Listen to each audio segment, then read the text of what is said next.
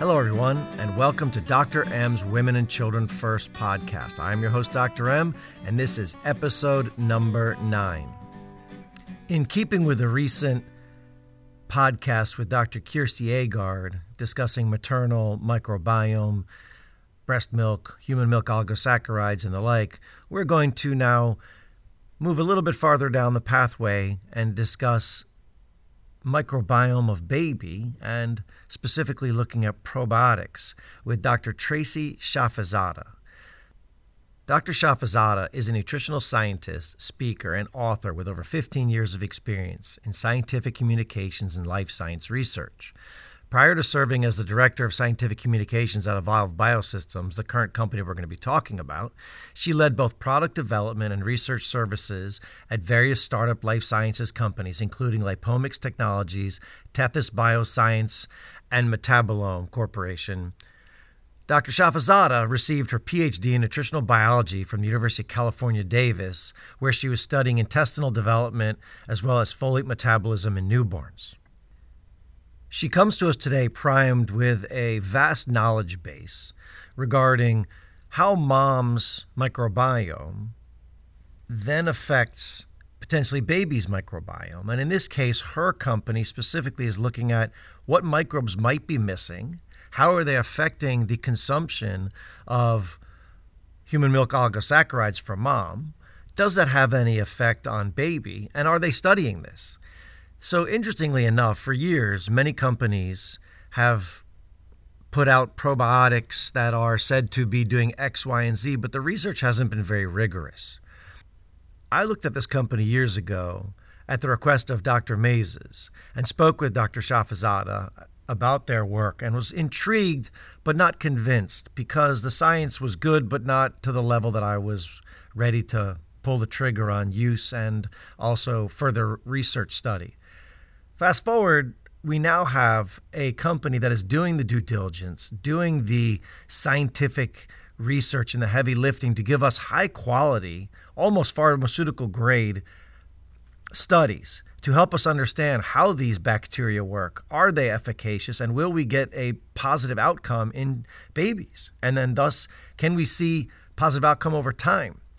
These are some fascinating times right now that we live in because we are entering a new era where not only are we looking at drugs, but we're actually looking at natural bacteria, natural products, natural everything to try and come up with a better paradigm for human health. And this conversation will leave you, I think, in a position of understanding where we're going, where the future is going to be, and how intrigued and excited I am by these companies, and in particular today, Evolve BioSystems and their probiotic.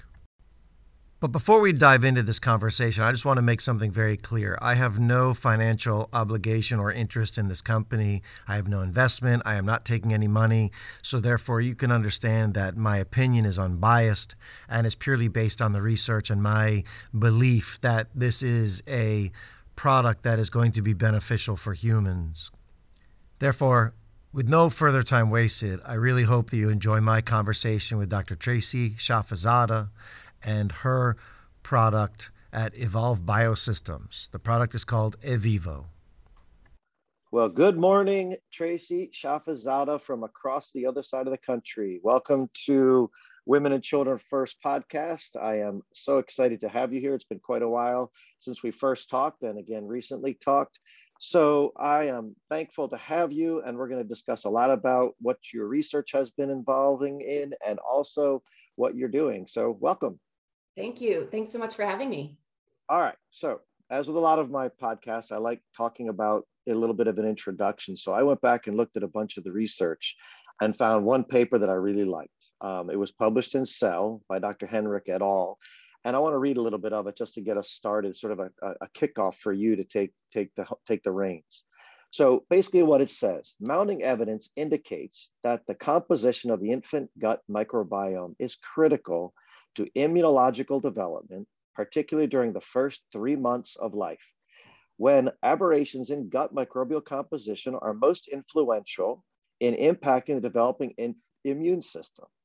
Indeed, multiple studies have emphasized how early gut microbiome dysbiosis, described as an overabundance of proteobacteria and loss of ecosystem function associated with both acute and chronic immune dysregulation, leading to common conditions such as colic, atopic wheeze, and allergy, and less common but serious immune-mediated disorders such as type 1 diabetes and Crohn's disease. Okay, that's an end of the quote. So we know that breastfed babies have reduced inflammatory cytokines in their bloodstream by other studies, which is associated with reduced diseases such as necrotizing enterocolitis in preemies, allergic type disorders in infants and children, okay? So with that backdrop, knowing all of this, Tracy, define for us, the audience, what a human milk oligosaccharide is, the HMO, what an infant microbiome is, and finally, why did you go down this path? Like, what led you and your crew to take this insanely beautiful path? Those are great questions, and each of them is totally loaded, and I'm excited to talk about each of them. So, okay, when we think about the gut microbiome, I think most of us listening right now have an idea that it's a collection of microorganisms that live in our intestinal tract. That I think is fairly well known at this point. What's amazing, and over the last, I'd say 5 years, is just how important that collection of microorganisms actually is. And we now think about it as a microbial organ. We actually think about it as an organ in our body providing critical function for metabolism and immune system function. And what's amazing about that is that when a baby is born, they are essentially born into this world with a sterile gut. They don't have bacteria in their intestine. They start collecting the bacteria that will become their gut microbiome as they travel through the birth canal or as they're born by C-section.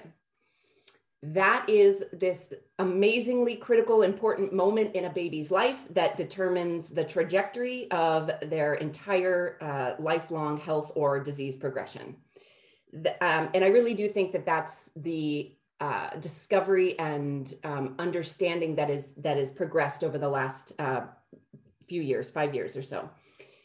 When you ask what an HMO is, that is the second piece of the puzzle. So babies start collecting their different types of microorganisms the day they're born, and whatever food the baby is receiving, and also whatever food those microbes are receiving, is going to determine what the composition of their microbiome looks like going forward. Human milk is probably one of the most biologically magical fluids I've ever studied. It has everything the baby needs for growth and development. It is the perfect food for babies because it's been, if you think about it, it's been under evolutionary pressure for as long as humans have existed to, if it's in milk, it's beneficial for the baby. If it's not beneficial for the baby, it will eventually not be in human milk over millennia of evolution. So if we look at milk and there's lipid and protein and water and macro and micronutrients and carbohydrates, there's about 15% of the nutrients in human milk that are called human milk oligosaccharides. And these are complex carbohydrates that it turns out are completely indigestible by the baby, which doesn't make any sense the first time you hear that. Why would human milk have 15% of the nutrients in its composition be completely indigestible by the baby? And that's where the team at UC Davis really made the groundbreaking discovery that 15% of milk, the human milk oligosaccharides, HMOs, are actually food for the bacteria in baby's gut. And only one type of bacteria has been found to be able to completely digest those complex carbohydrates, those HMOs, and that is Bifidobacterium longum, subspecies infantis, B. infantis. That's what we'll say for the rest of this talk, B. infantis. So HMOs feed the B. infantis, the rest of milk feeds the baby, and depending on whether baby is born by C-section or vaginally is going to determine whether B. infantis is even present in baby's gut to receive those HMOs from breast milk. So I'll pause there and see if you have any questions before I keep going. Yeah, so I'm going to define a couple of things. Mhm. That's exactly what I wanted you to say is exactly that framework of how this came to be. So oligosaccharide, that for the audience, that's basically saccharide meaning sugar, oligo meaning 3 to 6 what we call monosaccharides, glucose, galactose, fructose, something in that category. And so these are these tiny little molecules that are linked together that are used for energy. And as you stated very clearly, they're used for energy only by the bacteria. And that's such a evolutionarily beautiful thing, like you said. I think that is to me, the most crystal clear part of why breast milk, again, is so important, right? Now, I understand we're going to get into this a little bit, but they're putting this now into formula, which is beautiful. But, humans have built this thing through evolution. We have decided that these 3 to 6 carbon sugar chains are linked together, force feeding a symbiotic organism that exists within us in this organ that you call, the gut microbiome of the infant. Now we have sitting in there, all these beautiful creatures are now consuming this. So what does that do? Right. So let me spin you into that part of it. So all of a sudden, these bacteria, B. infantis specifically in this case, but there's many, many, many other bacteria that grow in the system over time. But in the beginning, we have these few guys, bifidobacter guys specifically, they're eating it. What are they doing with it? Yeah. That's perfect. Perfect segue. So if you think about how we as humans, we eat food, we digest food, we utilize the things that are useful for our body, and we excrete things that we don't need. We poop out the waste. Well, bacteria do exactly the same thing. Bacteria are in our body. They're consuming the food that's coming into their environment in the large intestine. They're utilizing the things that they can use, and they're excreting the things that they can't use. B. infantis, when it is in the presence of human milk oligosaccharides, it utilizes those HMOs for fuel. It digests them intracellularly inside the bacterial cell. And what it's excreting is lactate and acetate predominantly. These are short chain fatty acids that, interestingly, B. infantis doesn't need. But what's amazing is that these are small molecules. These are short chain fatty acids that the baby actually can use. So this amazing symbiosis between breast milk having everything baby needs, everything B. infantis needs, or the bacteria in baby's gut needs, and then B. infantis converts those HMOs from something the baby can't use into something really important. So lactate and acetate, these are acidic by nature. They're short chain fatty acids. And what's amazing about them is they are used for many different purposes. They are used as signaling molecules. They are used as energy for the developing colonocytes as the intestine is developing. They are, because they're acidic, they change the pH of the colonic environment. And what happens when you make the colonic environment in a baby or in any human more acidic, it reduces the ability of pathogenic bacteria to thrive. So it's a protective mechanism which creates an inhospitable environment for pathogenic bacteria like E. coli, like Clostridia, like staph, strep, and it makes a more favorable environment for the protective bacteria like B. infantis to thrive. So it's almost like, I've heard it said before, it's almost like the humans have recruited this babysitter to help create a protective environment in the infant gut so that during this period of growth and development and immune programming, we have a more protective, calm, favorable environment, and we're reducing the growth of the pathogens that cause a more inflammatory and more destructive environment in the infant gut. Yeah, exactly. So let's take it a step back a little bit. So you have 1,000 years ago, mom is eating what we would consider today a Mediterranean or anti-inflammatory diet, depending on where they lived. They're consuming large amounts of fiber, which is the major fuel source for the adult microbiome. Mm-hmm. Mom is now walking around doing whatever she's doing, existing, and then she gets pregnant. During this pregnancy period, and I'm going to talk to Kirsty Agard pretty soon about what actually happens in the maternal microbiome. But during this process, the maternal microbiome is developing. And then, as you stated very clearly, historically, this child would then slide out through the vaginal canal and during that process be exposed to bacteria in mom's vagina, mom's perineum, potentially mom's stool, and then breastfed immediately. So skin cells, all of these things now would start to interact with the child via the oral pharyngeal space, and then it starts to colonize this intestinal microbiome. Then B. infantis gets in there through, I'm going to let you get to this in a second, but I'm going to sort of give us a little teaser. It gets there via mom, if mom has it, and then the breast milk then is becoming the food source that then feeds these bacteria, the B. infantis, which then feeds us, amazingly again. Our enterocytes now are happy, the colonocytes that you called, they're happy. They're now making this nice border in the intestinal lining that prevents the 70% of the immune cells that are sitting right below it from being overactivated and causing these disorders that we talked about in the initial opening paragraph. So historically, that's the beautiful reality that existed. Now we have a world where we don't eat as well. We are hyper stressed. We're not exercising as much. We have these antecedent risk factors for what we're now calling inflammation. Mom's microbiome may not be perfect because of dietary influences, antibiotics, and all these other things that I know you're going to get into. Then we unfortunately may have dysfunctional pregnancies causing C-sections, which thank God we can do them. But now we know are potentially causing dysfunction of not being exposed to vaginal and stool flora. And now this baby's being born potentially without B. infantis. So segue there now. What's the story with, do we have B. infantis anymore? And go to some of the research you guys did regarding, was B. infantis found when we looked at the Western population? Yeah, I think you did a really good job of summarizing kind of how we imagine the perfect scenario would be. Generationally, mom is able to pass along B. infantis to baby during vaginal delivery through what we call a fecal oral transfer. It's not what we like to think about, but those of us who have witnessed childbirth, it's a messy process, and moms often will pass stool while they're delivering baby, but this is okay. This is exactly what biology was hoping for, because mom's gut microbes then can be transferred to baby. And B. infantis, this is really key. B. infantis is an obligate anaerobe.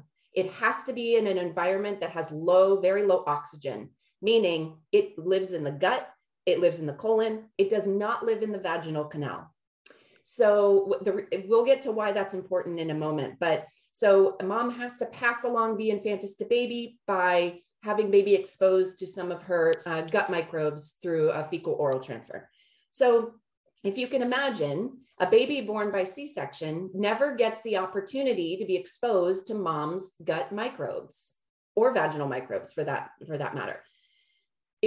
If a baby is born with a blank slate and they immediately start taking up the bacteria that they're exposed to that will become the beginning of their microbiome, if you're a baby that's born in a hospital operating room, then your first microbes are going to be those that are really good at surviving on the countertops and the surfaces of a hospital. It's going to be what's on people's skin who are holding you. It's not going to be the bacteria, the good protective bacteria that are in mom's gut that she was intended to pass along to you.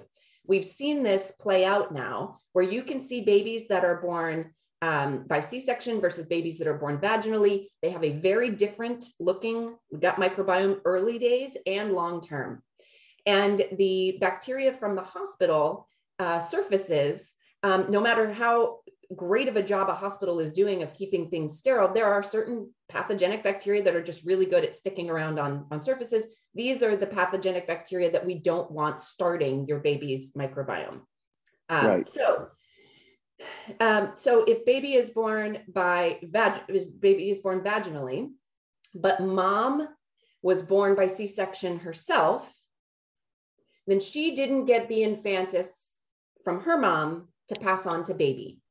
Or if mom was treated for group B strep right before she delivers baby, which up to 30% of women test positive for group B strep before they deliver, they're given antibiotics.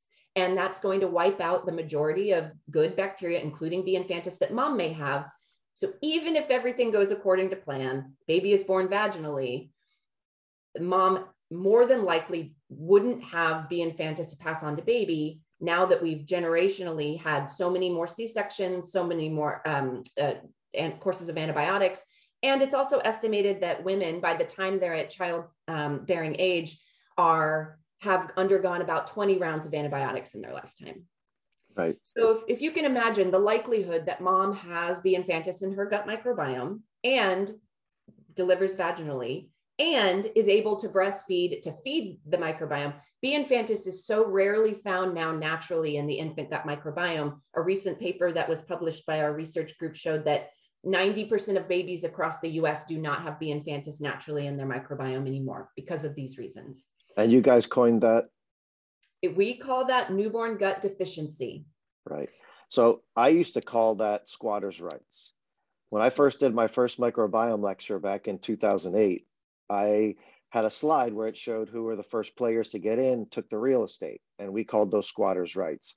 And essentially, it's the reverse of that. You're essentially stating that your group has defined the absence of the good squatters and the presence of the bad squatters. And these bad squatters, I know you're going to talk about, are what's defining our immune dysfunction, right? And so what I'm hearing you say for the listeners, I'm going to re-paraphrase it again, is that the critical period of time in this general development of infant microbiome function in that first 30 days of life is coming from mom, who may or may not have gotten it from her mom. So this is now transgenerational. It is what I call transdysfunctional.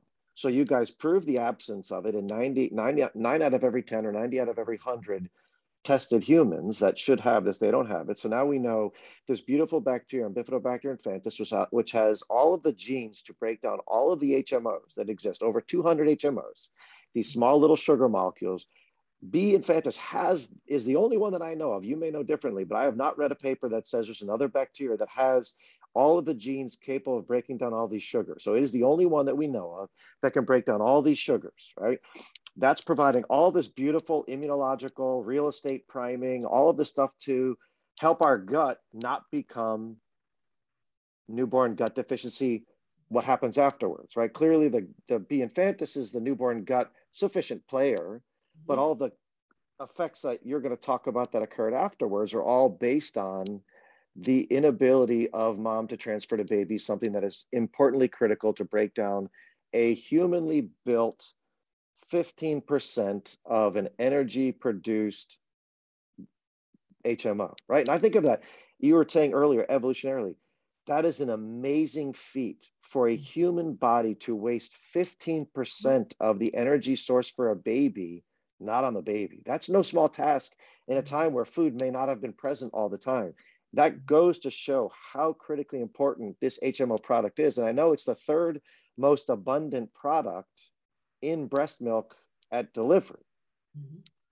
So, knowing that, now let's talk about the effect of the HMO actually being metabolized by the bacteria. You said it produces the acids. What is really happening clinically?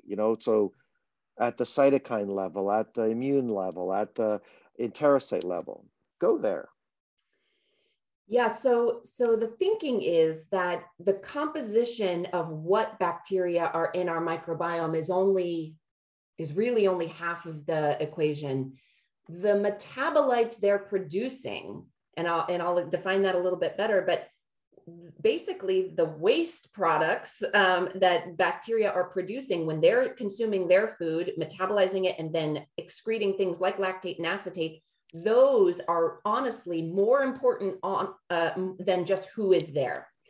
And we'll talk about exactly why there's a nuance there in a moment. But when an active B. infantis that has all of the genes, like you said, to metabolize the 200 different types of carbohydrates in human milk, when it is actively metabolizing those HMOs and producing lactate and acetate, it's doing a long list of protective function for the baby. We've talked about the fact that it acidifies the pH in the colon, which then reduces the ability of pathogenic bacteria to thrive.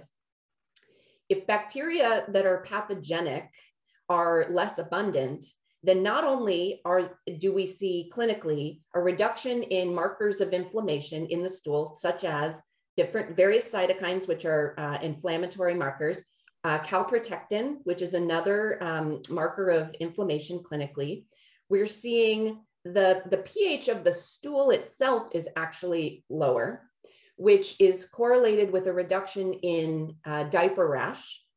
Because what we now know is that depending on the pH of the stool, you either are going to have enzymes in the stool that are really active, that break down all of the protective barrier of that diaper area of the skin, or you can deactivate those enzymes. They're called fecal lipases. You can deactivate those fecal lipases by bringing the pH of the stool down, and you get a lot less diaper rash.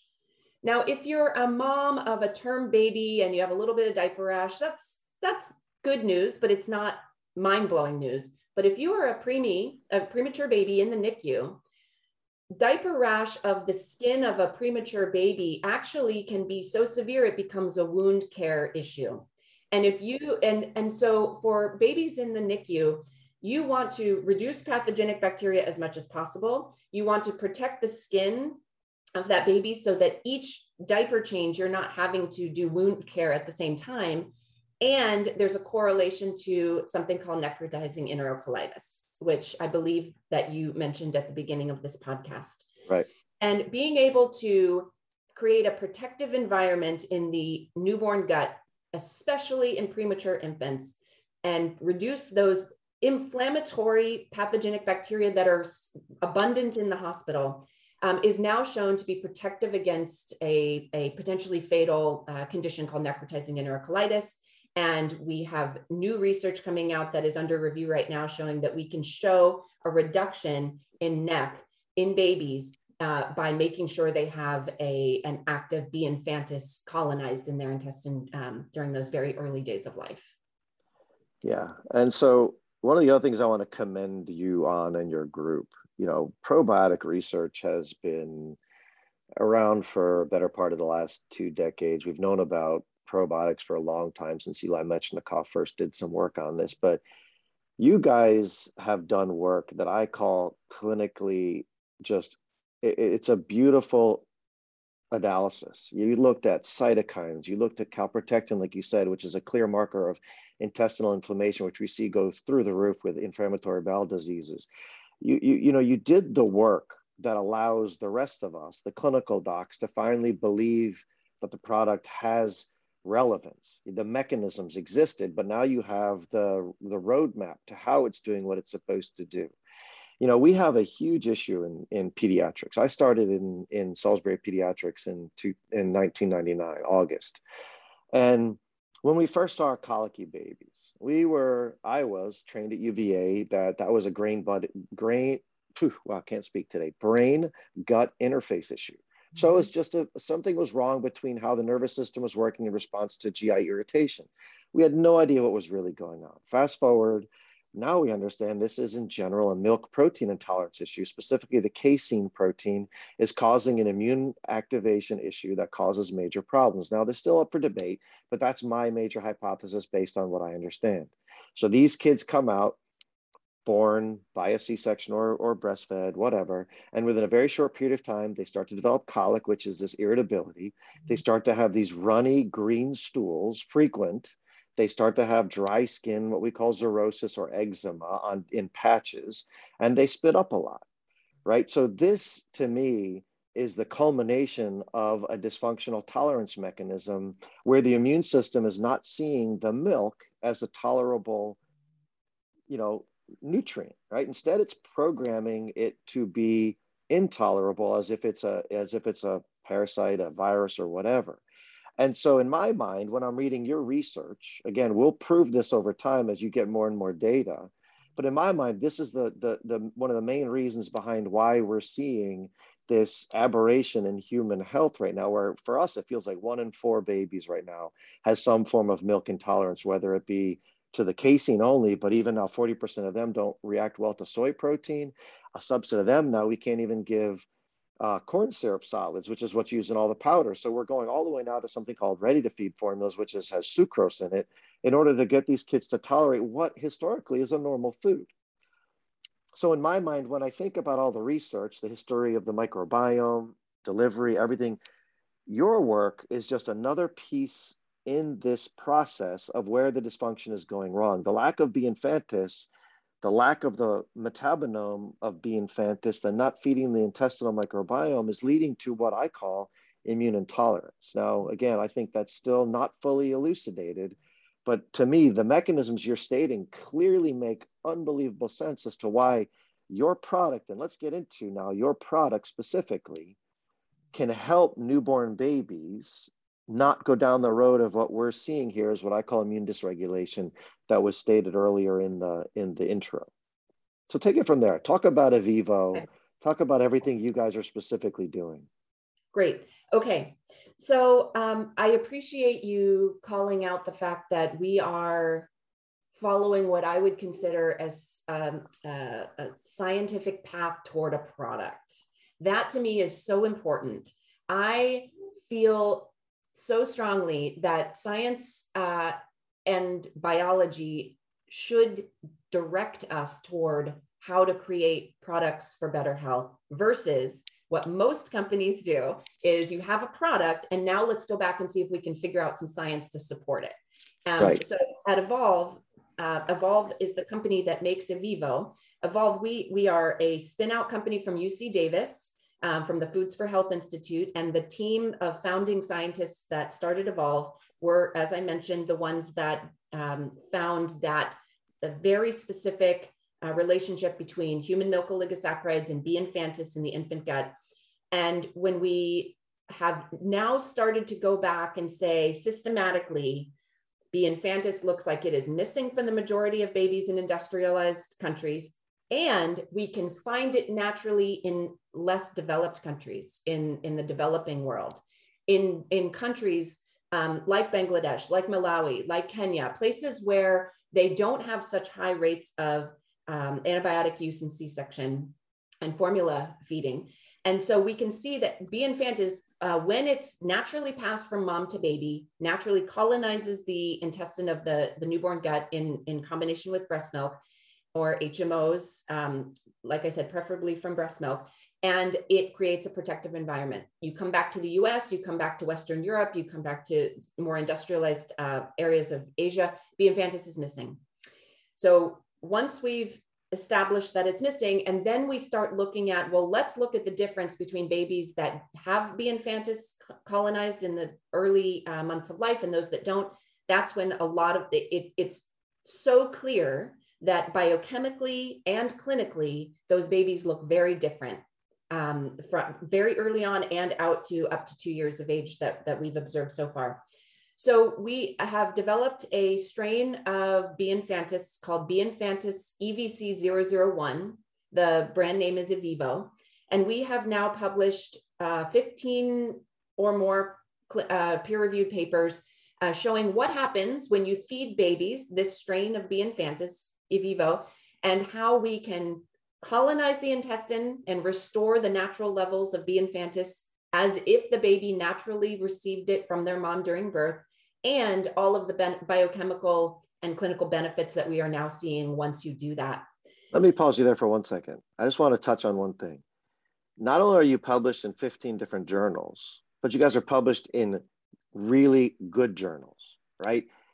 Cell is no small journal. And to get published in Cell, you have to have really good science. And I'm going to hammer this home too, because there's way too much garbage out there.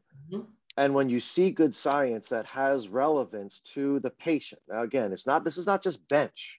What you're doing is bench to the office where the pediatrician listening to this, the mom listening to this now can say, okay, you guys were published in Cell. And I'm speaking for the science. So the mom doesn't have to worry about that. Just know this has been published in a really good journal and other journals that are really good. Okay, sorry, I just needed to say that because I think that's a very important piece of the scientific pie. Thank you.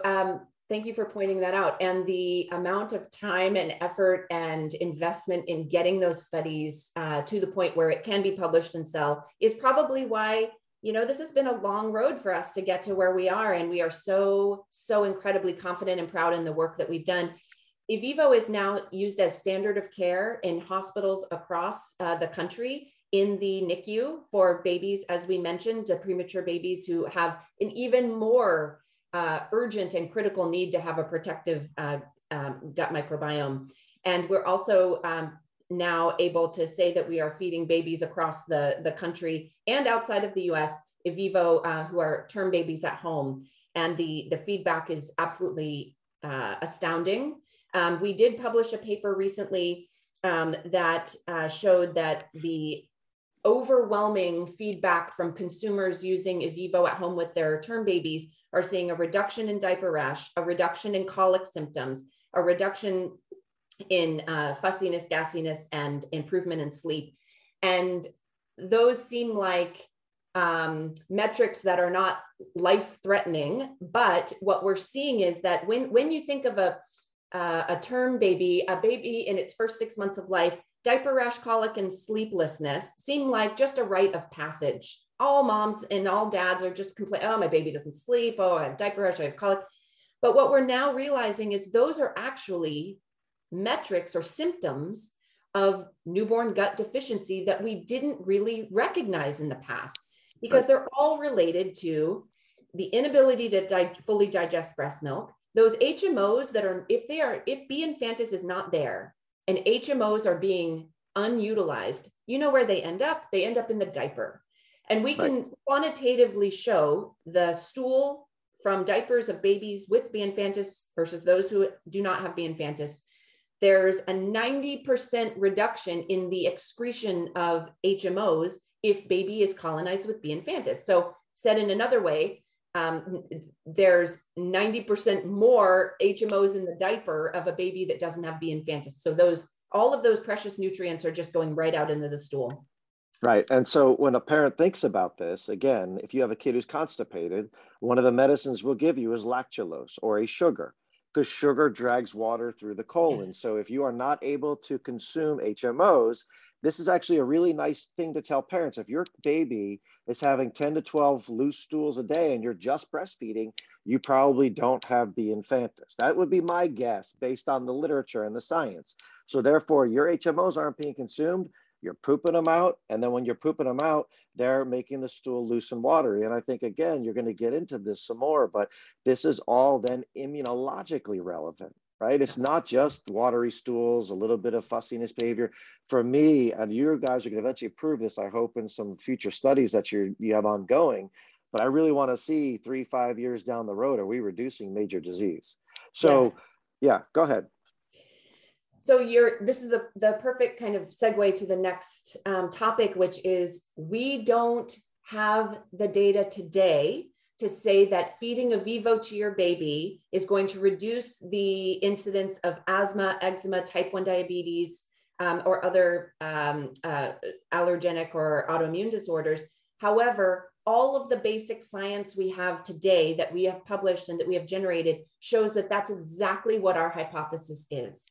We believe that if you can reduce the inflammatory profile of an infant early on by suppressing the growth of pathogenic bacteria and by ensuring that baby is colonized with B. infantis, utilizing all of those HMOs coming in through the diet, and reducing overall inflammation in the gut in that first 100 days of life or 3 months of life during this critical window of immune programming, our hypothesis is, and the data support, that you are then going to set them up on a trajectory of lower risk of things that are related to autoimmune or autoinflammatory disorders.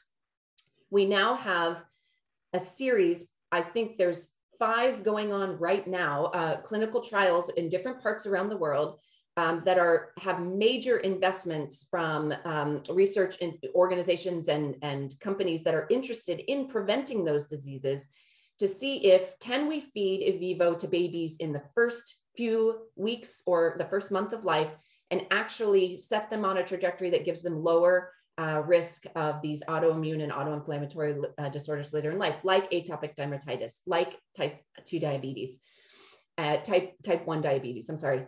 And I am so excited for those data to come out, because right now, all of the mechanistic and basic science and data that we have on these early indications of immune programming show that we are on the right track.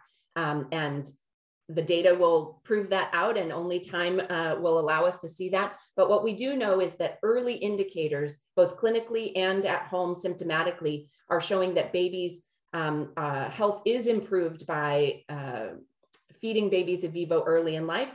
And we know that at the very least, they are consuming and utilizing 100% of the nutrients in breast milk versus those babies that don't have the ability to do that. And they are missing out on the benefits of those nutrients in breast milk. Yeah, well said.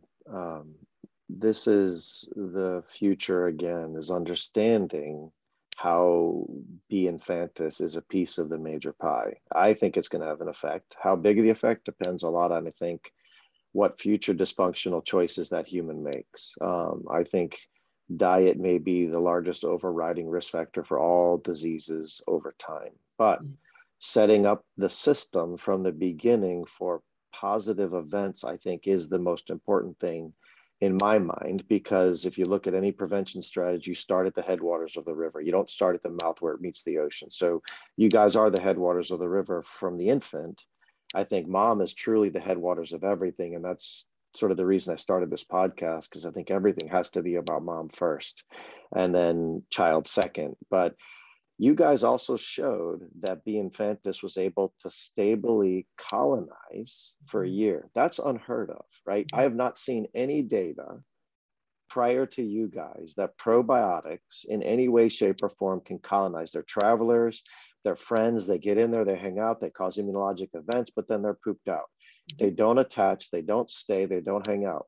What is going on in your probiotic? Like, is this just, again, this function of dosage, timing, and food? You know, like, here we are, we have B. infantis, we're giving the perfect food because we're breastfeeding. So B. infantis just lives during that entire time you're breastfeeding. And does that make the most sense? So I don't know. That's my mechanistic argument. Yeah, and I think this goes back to the idea that let biology dictate the direction that we are going, because we did not create something new at Evolve. We took an existing bacterial strain and species and put it back into a baby that it was actually a B. infantis EVC001 was actually found and isolated from the stool of a breastfed baby. So it was not created in the lab. It's not new. It's not something synthetic. It's something that was naturally derived from stool of a breastfed baby who was naturally colonized by B. infantis. And we said, this bacteria seems to play such a key part in this symbiosis between baby, mom, and breast milk. Let's see if we can recolonize a baby that's missing B. infantis. And the truly amazing, as you pointed out, an unprecedented result that we saw was, if you reintroduce B. infantis to a baby and they are consuming breast milk, you can recolonize that baby with B. infantis, and it will continue to stay colonized until they stop consuming breast milk. And we think of it as kind of three legs of a stool: the right bug, the right food at the right time. You get this amazing, stable colonization, and it's serving a specific purpose in the infant gut during the time that breast milk is being consumed. What we also saw was, and this was important for us to see as well, when babies stopped consuming breast milk and switched over to more an adult plant-based diet, B. infantis levels went back down to a very small, kind of low threshold level, which makes sense because B. infantis is not good at digesting plant fiber. It's amazing at digesting the carbohydrates in breast milk. So the right time is another really important aspect of getting probiotic, targeted probiotic usage right. Because I think that people like to think that if it works really well in adults, it'll probably work well in kids, or if it works really well in kids, it'll probably work well in adults. And I just don't think that's true. I think there are specific times in our life, in the life cycle, where you consume different types of food, and that food is going to determine which bacteria thrive in the gut. And it's very clear now that during the time of breast milk consumption, B. infantis is the right bacteria to be paired with breast milk for the HMO digestion. As you get older, other types of bacteria take over as being the right bacteria for a more plant-based diet. Yep, that's that in a nutshell, I think, is human evolution, right? So the timing and the dosage meets the situation. And so B. infantis setting the framework for human health, it reminds me of a podcast I had with William Parker about biome depletion theory, lack of helminths, but there was some discussion we had around the research that was done by Stein in the New England Journal of Medicine about exposure of Amish and Hutterite children to endotoxin or house dust from animals. And the kids who were exposed to the house dust that had the bacterial byproducts or the whatever's left over the dead bacteria in the dust, they had reduced disease, specifically asthma and allergy, right? So we've always had historical exposure to different bacteria and viruses and parasites.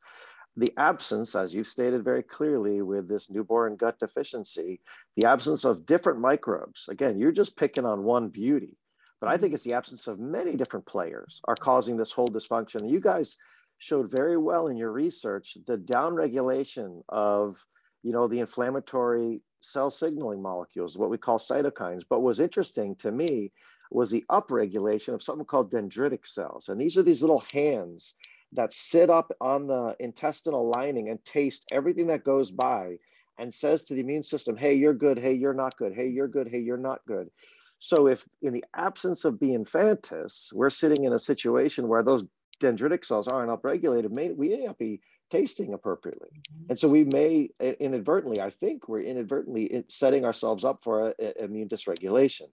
And again, pointing out that you guys have done the research showing that your B. infantis effect is turning on the exact thing Mother Nature wants you to have. And it's not a leap of faith for me. I mean, to put back something that's supposed to be there just makes complete sense. I know there's been some work by Maria Dominguez Bello about, recolonizing children with vaginal flora post C-section. But for me, the real answer is what you guys are doing. We need stool flora. The vaginal flora is useful, but it's only 5% of the microbiome, whereas the vast majority of the microbiome comes from the intestines. So we probably really should be doing studies looking at how to get stool bacteria into the C-section baby. So let's pivot. When we think about breastfeeding versus formula, do you guys have any data? Because I know we've talked mostly about breastfeeding because that's where the HMOs are, but formula companies have now figured out that HMOs are really, really important. So, Abbott and Mead Johnson have added 2FL and a couple other, 3, I think, of all of the 200 HMOs, they've added 3. 2FL just happens to be the most abundant HMO. So what does B. infantis do for the formula-fed baby, or does it do anything? Yeah, so I would say that if I back up 3 steps, you have to feed your baby. Fed is best. And although I now am 100% of a believer based on the science and my experience with my own children that breast milk seems to be the perfect food for baby, if you cannot breastfeed your baby, you have got to feed your baby, and formula is the other option. And I think formula companies are working very hard to make formula as close to breast milk as possible. And I applaud the formula companies for thinking about adding HMOs into the formula, because that truly is another key element that maybe we never thought of before in terms of the composition of formula. However, you mentioned earlier that there are 200 different types of HMOs found in breast milk. So that complexity of the composition of HMOs is part of why it works so well to create a protective environment in the gut. Because as we mentioned, B. infantis it requires 19 different enzymes to break down all the different bonds that are in this collection of 200 types of HMOs. Most bacteria can break down 1 or 2 different types of bonds. B. infantis is the only one found that can actually express the enzymes, that has the genes to express the enzymes for all 19 of those types of bonds. That means if you are a formula company and you put 1 or 2 different HMOs into your product, you aren't prioritizing, you aren't preferentially getting B. infantis to outcompete all the other bacteria. Other types of bacteria, including pathogenic bacteria, can digest those 1 or 2 different HMOs. So the selective growth medium, if you will, of the HMOs in breast milk isn't replicated in formula today. But I'm so thankful that we are moving in a direction where formula will continue to add more and more HMOs, and B. infantis can digest the HMOs that are in formula. You're just not going to get the same colonization of B. infantis and suppression of the pathogenic bacteria with formula the way that we see with breast milk. So I tend to take the analogy that if you look at a Mediterranean diet, you have 100 different foods you're going to eat, and each food, when you consume it, has a different outcome inside the system. And formula, unfortunately, I will take a stronger approach than you. Breast milk is the best food. There's no debate. There should never be a debate. I agree with you 100%. I'm thankful the formula companies exist. I'm thankful that they keep trying to copy breast milk. Similac made its name from similar to lactation. These are necessities, but I draw the line on, formula is an equivalent. It is not. And we should never, ever assume it at the patient level. At the bedside level, I tell every mother who delivers, who can breastfeed, this is not an equivalency situation. If you have no choice, I get it, but breast milk is best by far. And I think you've eloquently stated the realities as to the why. It will take probably the next 1,000 years for us to molecularly figure out all of the different things that exist in breast milk in one moment in time. Breast milk's dynamic. Yes. Human systems are dynamic. If the baby needs X, the child's going to get X from mom. If the baby needs X, the formula provides Y, you can't get X. Yeah. And we know this. And this is, just like the research looking at maternal microbiomes, they're all disparate based on so many different features and functions, yet we all survive. So there's a reason behind, the dynamic nature of humans. And I think you guys have put the nail on the head that you got to go for where the rubber meets the road. And that's the breast milk fed baby first, but then we'll use it where we have to, but we should still be pushing for the other.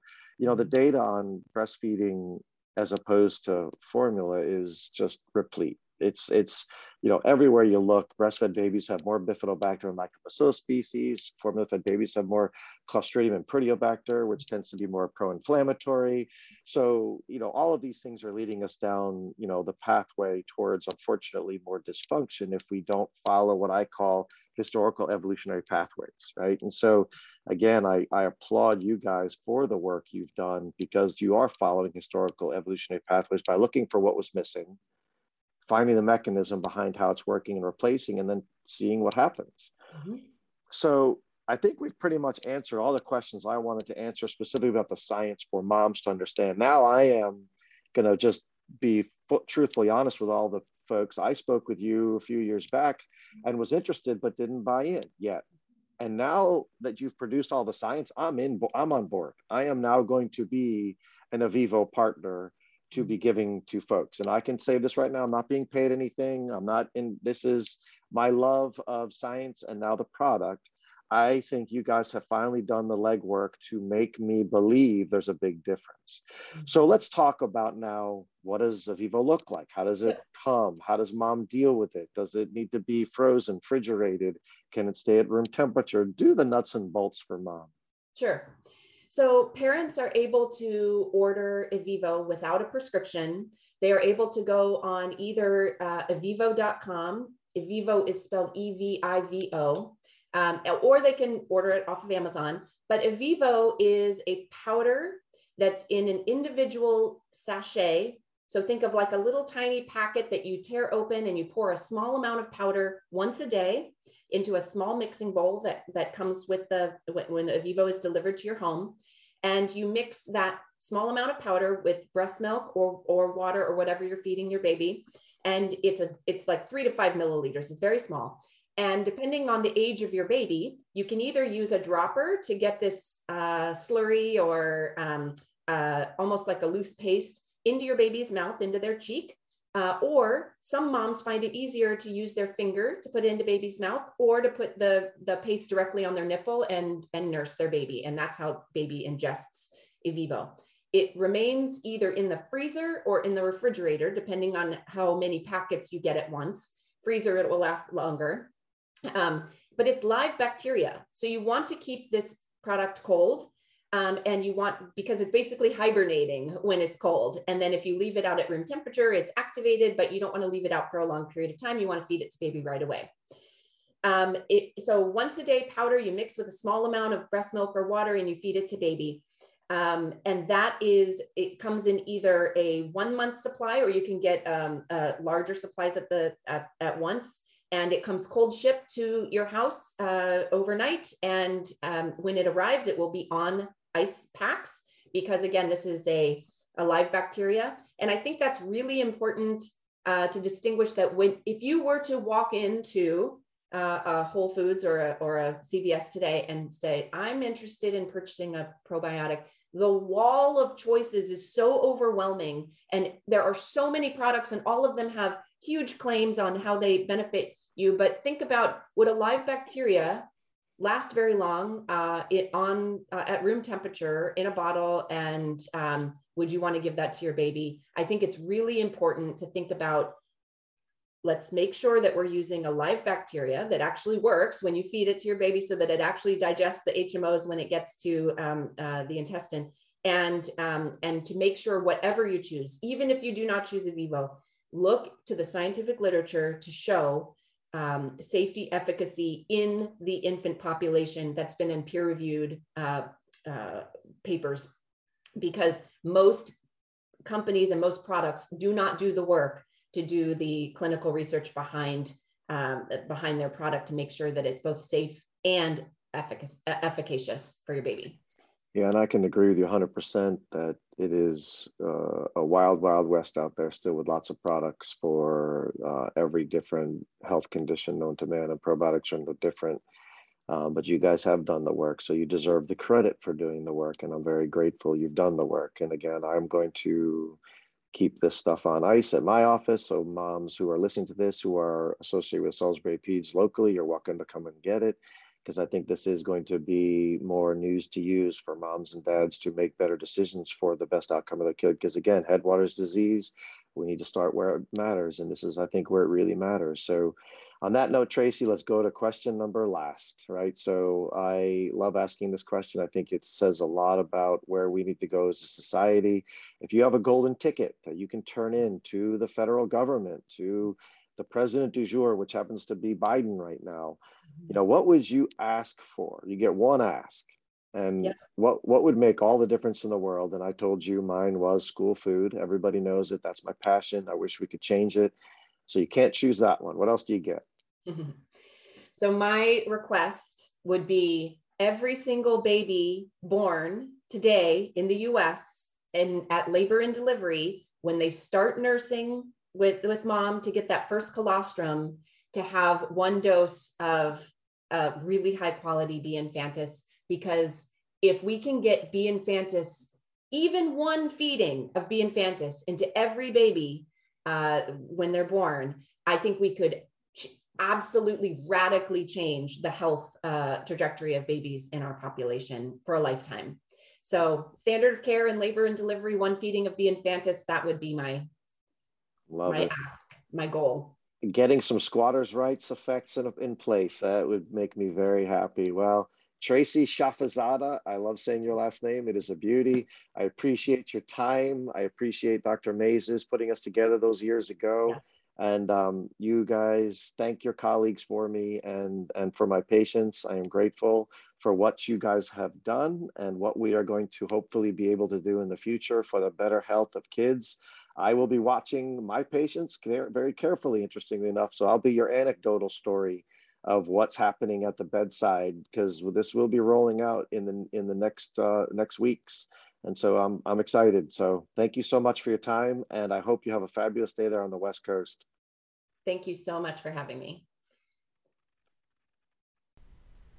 Well, I know you're as excited as I was after hearing all of that information. It is a real pleasure to start to understand that we can make change in humans by altering things upstream way before disease starts, and then look at the outcomes and really feel like we're making a difference in people's lives. And I think today's podcast sort of goes to that place that I'm always trying to get to, the headwaters of disease, and can we modify and make people's lives better by differential choices early on, whether it's nutrition, probiotics, exercise, chemical avoidance, whatever it is.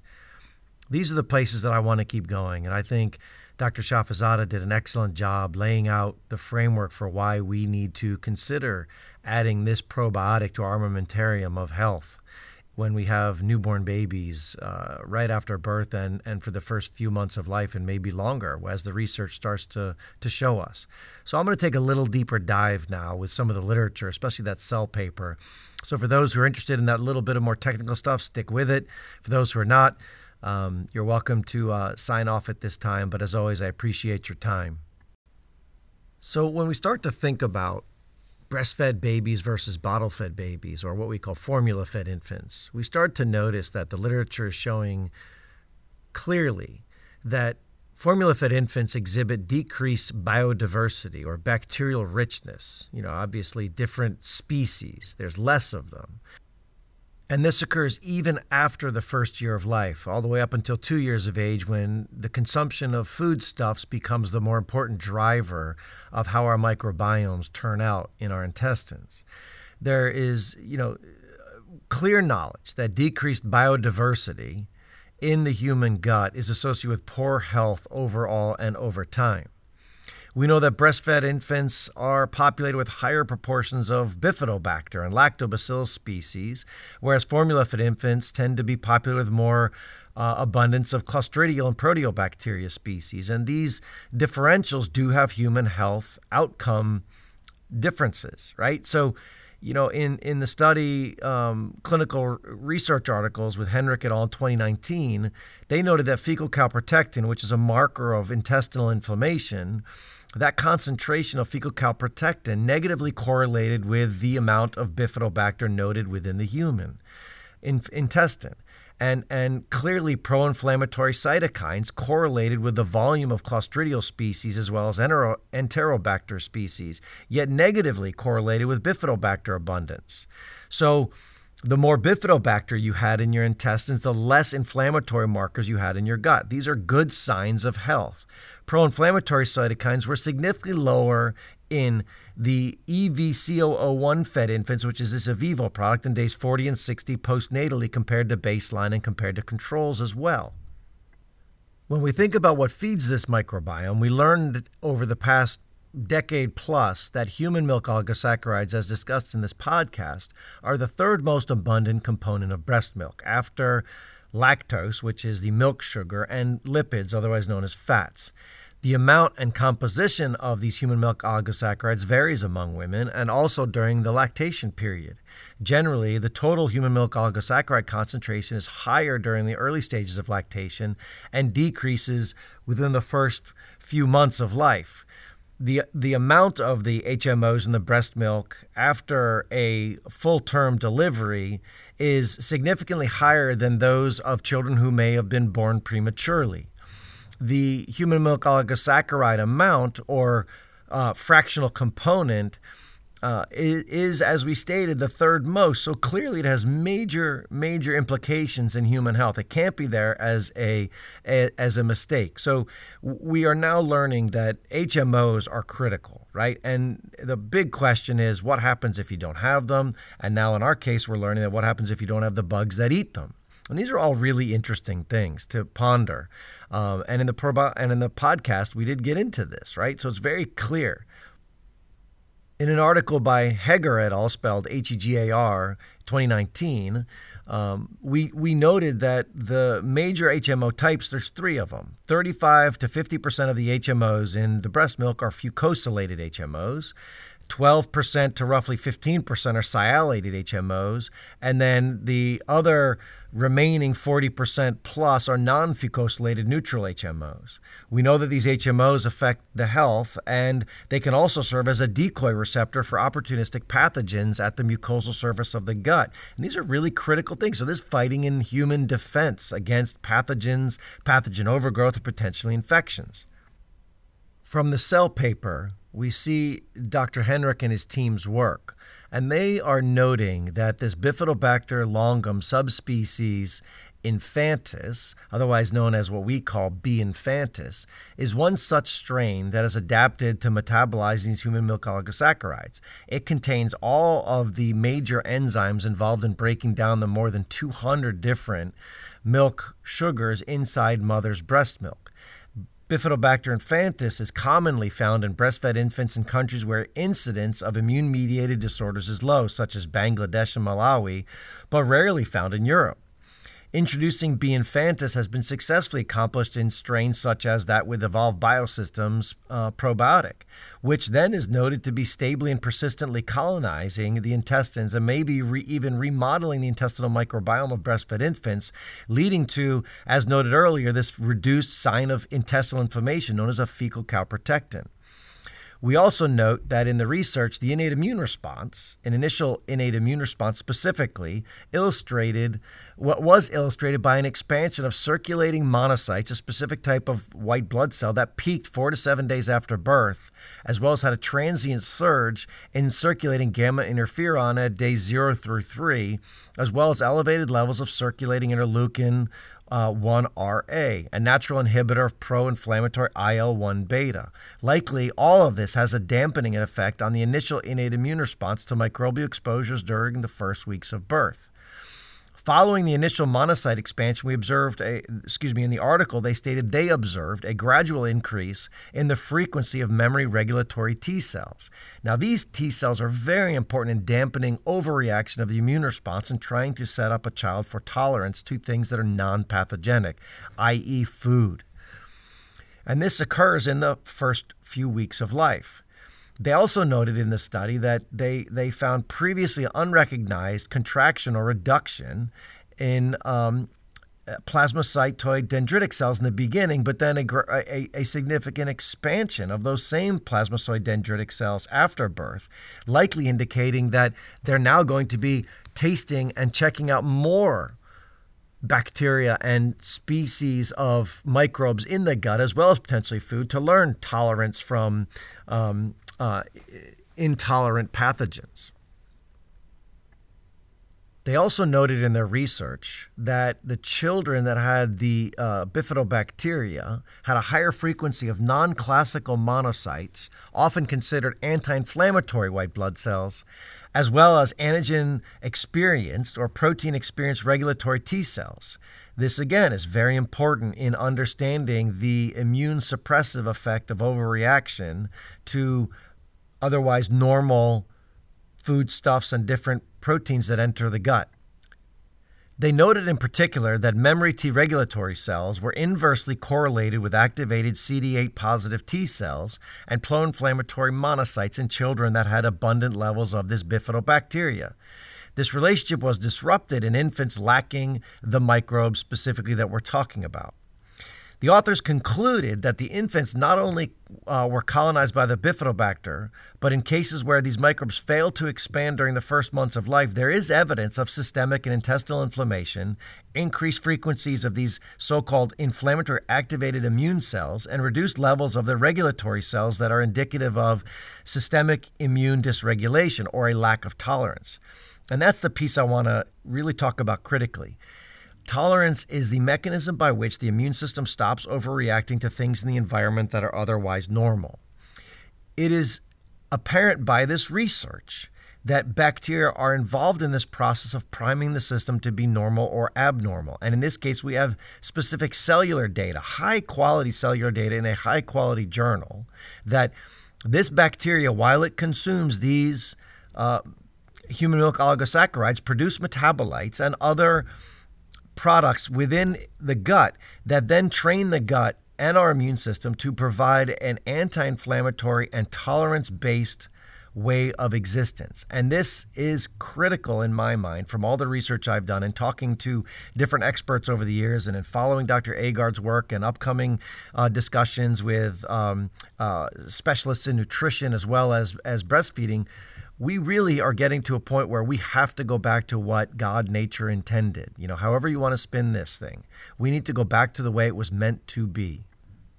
So now if we start to put these two experts together, Dr. Agard initially, and now Dr. Shafizadeh's group in their work, we're starting to see a picture where mom is producing a specific set of milk sugars called human milk oligosaccharides, depending on what she eats, depending on her lifestyle, that then is going to feed baby, assuming baby has the correct microbes and correct setup to then therefore develop a natural system.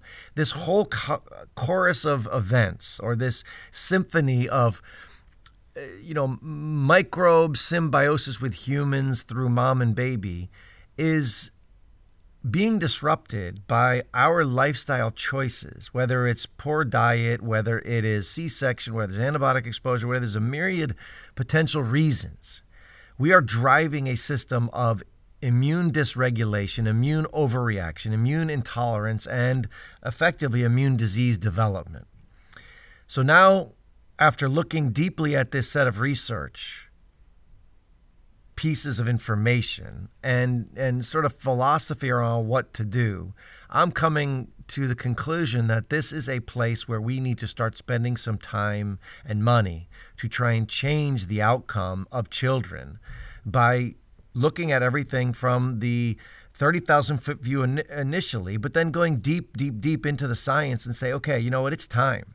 It's time that we get the immune gut brain axis interface set up, primed from the beginning through helping mom understand what's the best way to be antenatal, what is the best system for her through food, stress reduction, and all the things we've talked about in the past, what to do at birth, what to provide to baby via probiotics or breast milk or food as the child starts to grow. We're going to keep going down this pathway and try and, again, build this set of pictures, this web of understanding, so that we can all come out of this more knowledgeable as to what's the best outcome, what's the best answer, what do we really need to be doing as a society to help encourage and support and love mothers in the position they're in and help them really gain access to high quality outcomes. I really struggle with the reality that many mothers don't have access to good nourishing food, and not even these probiotics. And I'd love to see a day where we really put our national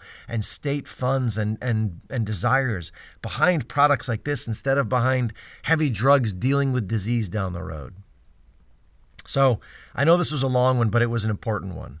I hope you enjoyed this podcast. And as always, I'm going to leave you with the statement that I hope you hug your kids tonight. And with that, have a great day. Now for the disclaimer. The information provided in this newsletter is for educational and informational purposes only. It is not a substitute for advice and treatment provided by your physician or other healthcare professional, and is not to be used to diagnose or treat a health issue. This newsletter does not constitute development of a provider-patient relationship.